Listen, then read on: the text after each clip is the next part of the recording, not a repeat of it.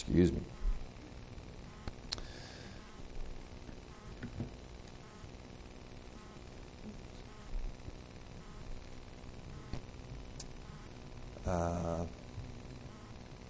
In the old tale, the prince and the pauper, we get this story of one who is born a prince and raised a prince and knows life as a prince, knows what it is to command respect, to order servants, to have things done because of his position as the son of the king.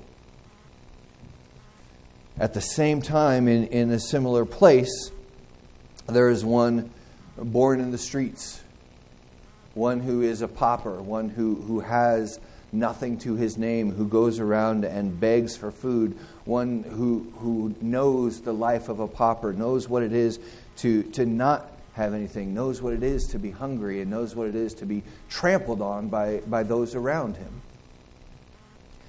Just so happens that this prince and this pauper share an uncanny resemblance. And so in the story, as it continues, they through some chance meet each other and decide, we're going to switch places. The prince wants to see what it is to just go in the streets and not have everybody know who he is, and to just live life as just one of the people in the streets. And so they switch places, and then there's the whole commotion of what happens when one who knows what it is to command respect and to order people around and to just have food all the time is suddenly now one who doesn't have, and who everybody looks down upon, and who, as he tries to command people, just gets laughed at and kicked to the side.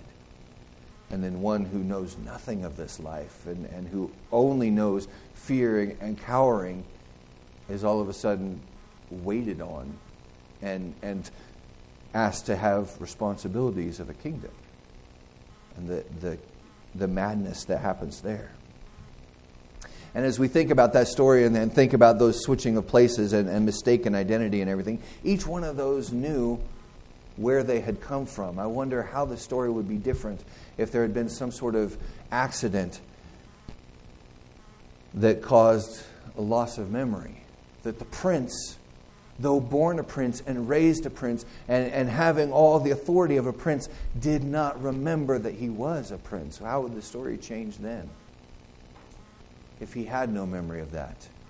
If all he knew was just whatever he saw and he didn't know where he belonged. Rather than being in the streets and yet still standing tall and commanding people to do things and expecting things, he assumes the stature of those around him and probably scurries into the shadows as authority comes by and hides.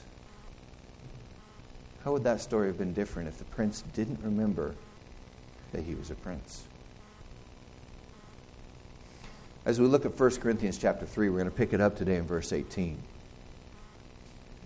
And this kind of marks a transitioning period. It's kind of the beginning of a transition. And a lot of Paul's letters, as he's writing to the churches, he spends a whole lot of time at the beginning just focusing on theology and on understanding things rightly and really taking a lot of time to say this is what is true and this is what is right. Before in the latter parts of his letters he starts walking into more of, and this is how we walk it out in our daily lives. He tends to write in that way. This is what is true, and now this is how we live it out. As we're picking up today at the end of chapter 3 and starting into the beginning of chapter 4, we're starting to see Paul make that shift. As he's going to recap a lot of the things that we've been looking at over the last weeks, he's going to be hearkening back to a lot of those things that we've been talking about. But it's almost as though he's reminding the church in Corinth, and as he's reminding us today as we hear it again, this is the truth of who you are. And you've forgotten it. And if you've forgotten who you are, then you start living just like everybody else in the world. And so here Paul is just, again, crying out this wake-up call. Remember who you are in Christ so that you can live accordingly. We're looking today in 1 Corinthians chapter 3. We'll read verses 18 to the 5th verse of chapter 4 as we kind of work on this bridge. We've just come out of that section where Paul reminds them, do you not know that you all, the church, you all are God's temple and that God's Spirit dwells in you, that you show the world what God is like. And so starting in verse 18, Paul begins by saying, let no one deceive himself. If anyone among you thinks he is wise in this age, let him become a fool, that he may become wise. For the wisdom of the world is folly with God. For it is written, He catches the wise in their craftiness. And again, the Lord knows the thoughts of the wise, that they are futile. So let no one boast in men, for all things are yours. Whether Paul or Apollos or Cephas, or the world, or life, or death, or the present, or the future, all are yours. And you are Christ's, and Christ is God's. This is how one should regard us, as servants of Christ, stewards of the mysteries of God. Moreover, it is required of stewards that they be found faithful. But with me, it is a very small thing that I should be judged by you or by any human court. In fact, I do not even judge myself. For I am not aware of anything against myself, but I am not thereby acquitted. It is the Lord who judges me. Therefore, do not pronounce judgment before the time, before the Lord comes, who will bring to light the things now hidden in darkness, and will disclose the purposes of the heart. Then each one will receive his commendation from God. In this section here, Paul uses 5 different imperatives. Okay, what's an imperative? As we're looking at different ways that sentences work, if you're just talking about something, giving information, you're just kind of declaring something. But if you're giving an imperative, this is like a command. This is saying, you need to do this, or you need to not do this. It's a command, not just giving information. Paul uses 5 of them as he's setting up his case here, reminding the Corinthians of who they are and what's required. The first one is that very first line in verse 18. Let no one deceive himself. That's the first command that Paul puts out there. Let no one deceive himself. And self-deception seems to be one of the most common and most tricky sins that we see. Self-deception, where we convince ourselves of different things that are not true. And we see it all throughout Scripture. We see the prophets talking about the way Israel has deceived themselves into thinking that God, the judge, will not actually judge. That even as He is being generous and merciful and delaying a particular judgment, that it's not actually going to happen. And we deceive ourselves into thinking it doesn't really matter. We see that same kind of self-deception as far back as Adam and Eve, right? When the serpent starts talking to Eve, surely the serpent is doing some deceiving. But it's as it starts working in Eve's mind, and she looks at that and she says, yeah, the fruit does look good. And it is desirable to make us wise. And maybe, just maybe, God is holding out on us. Maybe there's something bigger, there's something better, and God doesn't want us to have that. And maybe God's holding out on us, and that self-deception starts working based on those promptings. And it says that she reaches and she took and she ate and she gave some to Adam who was with her, and he ate. And that whole idea of maybe God's holding out on me. Maybe this isn't really that bad. Maybe I can have this because God is just trying. God doesn't want my best. He just wants to hold me back. And that self-deception starts creeping in and festering and then living out. There are so many ways of self-deception in the Corinthian church. As we watch Paul speak to them, we've seen them working on that self-deception of, look at the way things work in Corinth. Look at how prosperous the businessmen are, and look at the way that, if you lie to somebody, you gain in business. If you gain in business, you gain in status. And if you gain in status, you gain importance, and you're really something.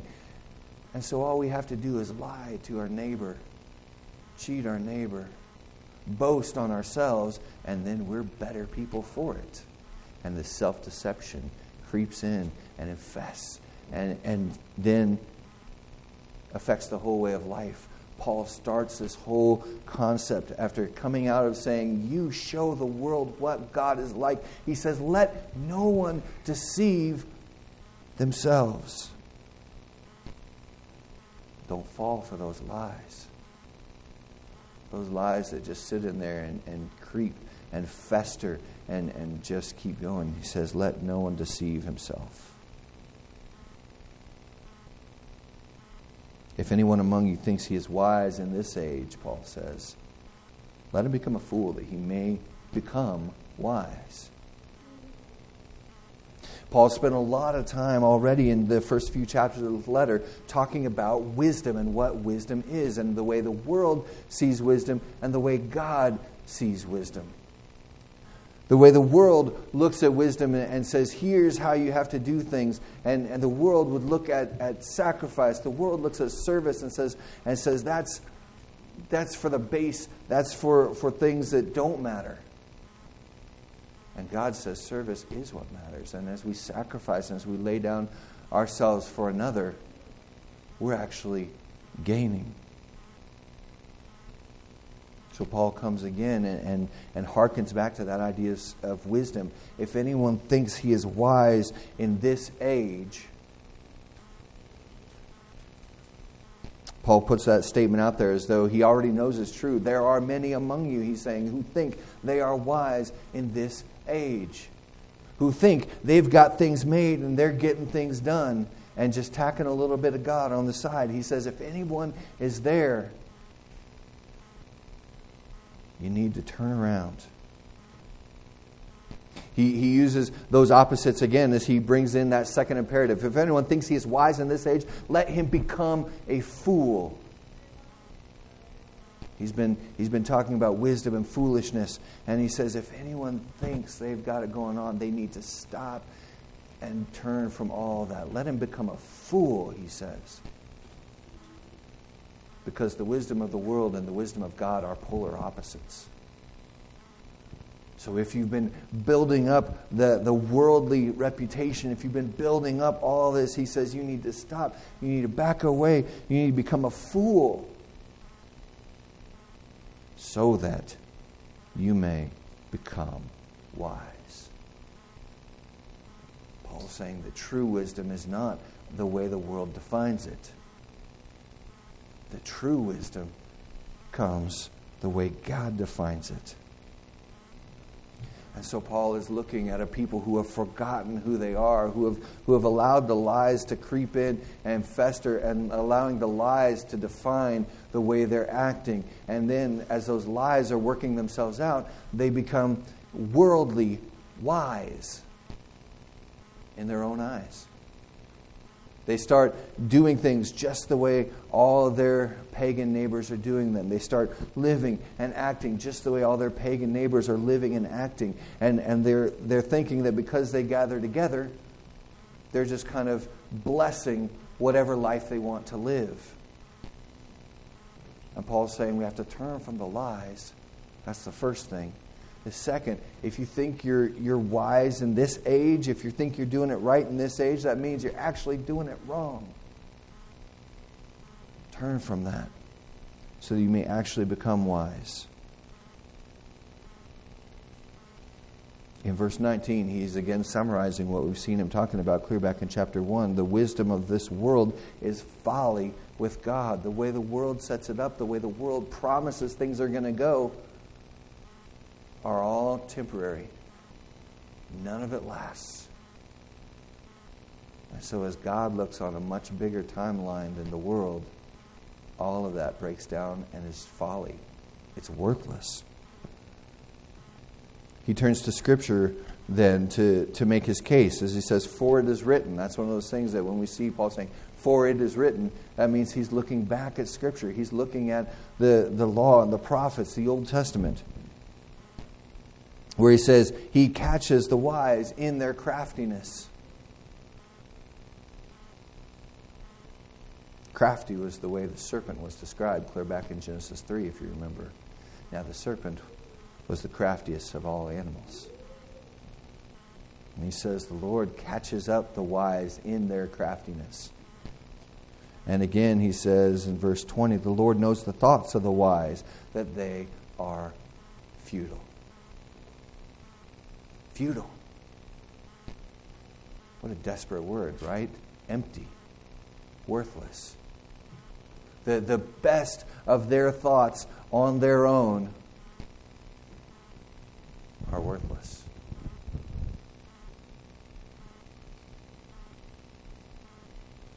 So, Paul says in 21, let no one boast in men. This is his third imperative. Let no one deceive himself. Let him become a fool by world standards. And let no one boast in men. Paul is saying, make sure that you're putting your stock where it belongs. Don't boast in men, because men are falling apart. Men are failing. And we probably don't need to say it, but we'll say it anyway. This is talking about all mankind. Men, women, children, together, we are all broken and failing as we do things on our own. And when we put all our hope and all our trust in just a person, it's failing. And we saw that even as Paul started talking about divisions in the church, that this is the way it was happening. They were coming behind different leaders. I follow Paul. I follow Apollos. I follow Peter. And he brings all those names out again. He says, for all things are yours. Don't boast in the men, because all of these people, he says, they're yours. This is an interesting thing. Watch this. He's just told them not to boast. And now he's about to give them something in which they very well likely could boast in their flesh. They've been boasting in the leaders. I follow this one. I follow that one. No, that one's junk. This one's got things going on. I'm following him. That's where they're doing it. And he says, all these things are yours. Whether Paul, Apollos, or Cephas, that's Peter, or the world, or life, or death, or the present, or the future, all are yours. Man. Somebody could just pull that little thing out right there and make a sermon that sounds like we can boast a lot, huh? The highest of the leaders in the church are mine. The very world, life and death, present and future, mine.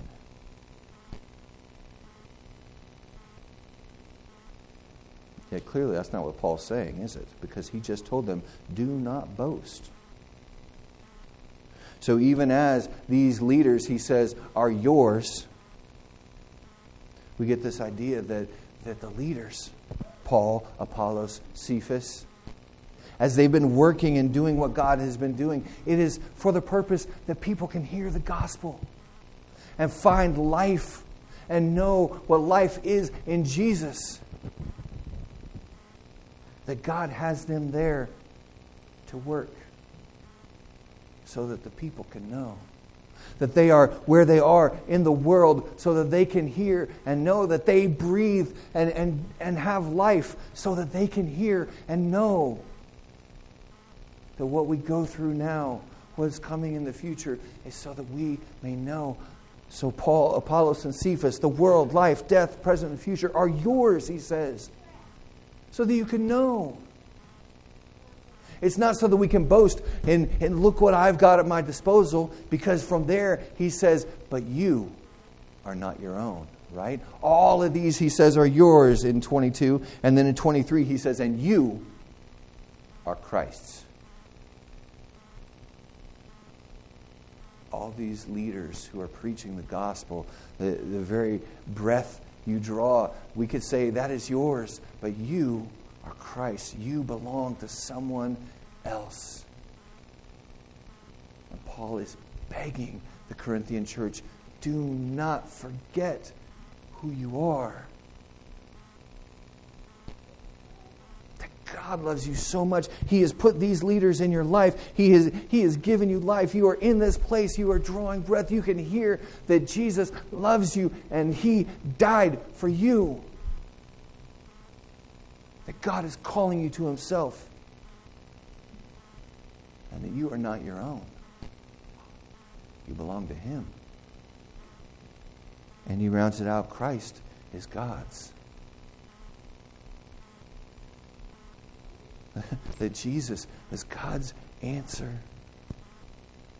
That God, the eternal Son, Jesus, took on flesh. He is the Messiah. He is the one who came to destroy death, to destroy sin, to make it possible for us to have life. But when we forget that we are His, then we start thinking too much of ourselves. If we stop being amazed at who Jesus is and what He has done, then we start being amazed at who we are and what we do. And that self-deception creeps in. And we become wise by the world's standards as we build ourselves up. And we boast in ourselves.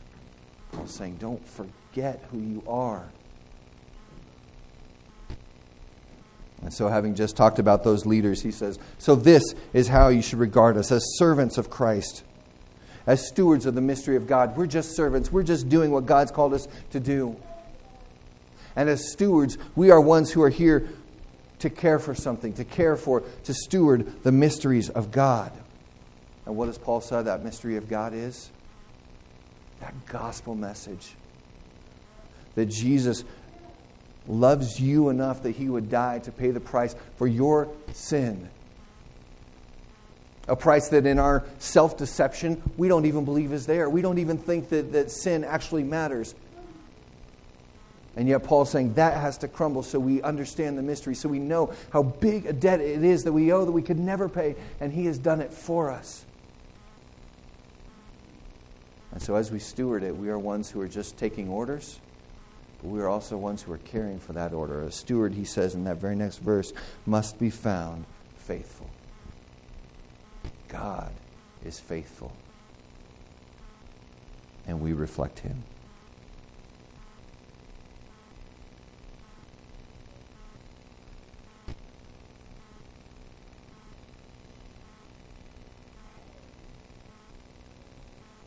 I think I want to stop there today, actually. We'll pick up with the rest of that next week. As we remember from the end of chapter 3 there, that Paul is looking at that church in Corinth. He is hearing what's happening in Corinth. He is seeing what's playing out in their lives. And he's saying, you've forgotten who you are. And you've forgotten what God's called you to. Don't be self-deceived. Don't build up in worldly wisdom. Don't boast in men. Because there's something much, much greater. So as we might be in danger of forgetting, of allowing ourselves to be deceived to the point that we think sin doesn't actually matter. Or if we deceive ourselves to say, you know what, I can do my own thing, and as long as I get to church, or at least own a Bible, God's going to kind of bless whatever it is I want to do. Or we get this idea of, God's probably pretty important. And later, when things calm down, maybe I'll think about that. There are all kinds of ways we deceive ourselves. What's God calling of you today? Jesus, I thank you. I thank you for your faithfulness. I thank you, Lord, that even as we are prone to wander, as we sang earlier, even as we are prone to just foster lies within ourselves and convince ourselves of things which are untrue, God, I pray that you will break those down for your glory. That you will remind us who we are in you.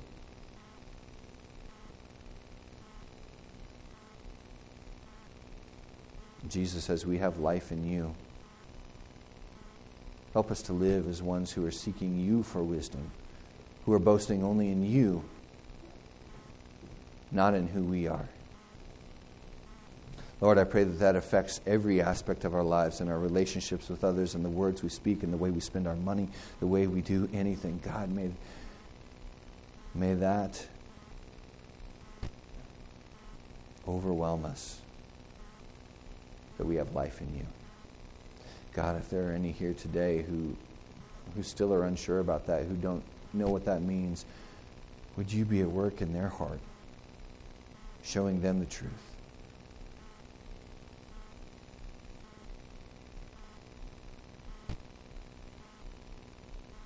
Remind us who we are, Lord.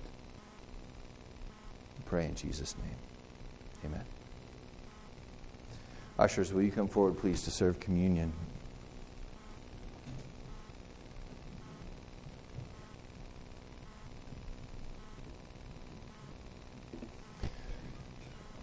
When we talk about this mystery of God, this truth of the gospel, taking communion, we remind ourselves of that truth.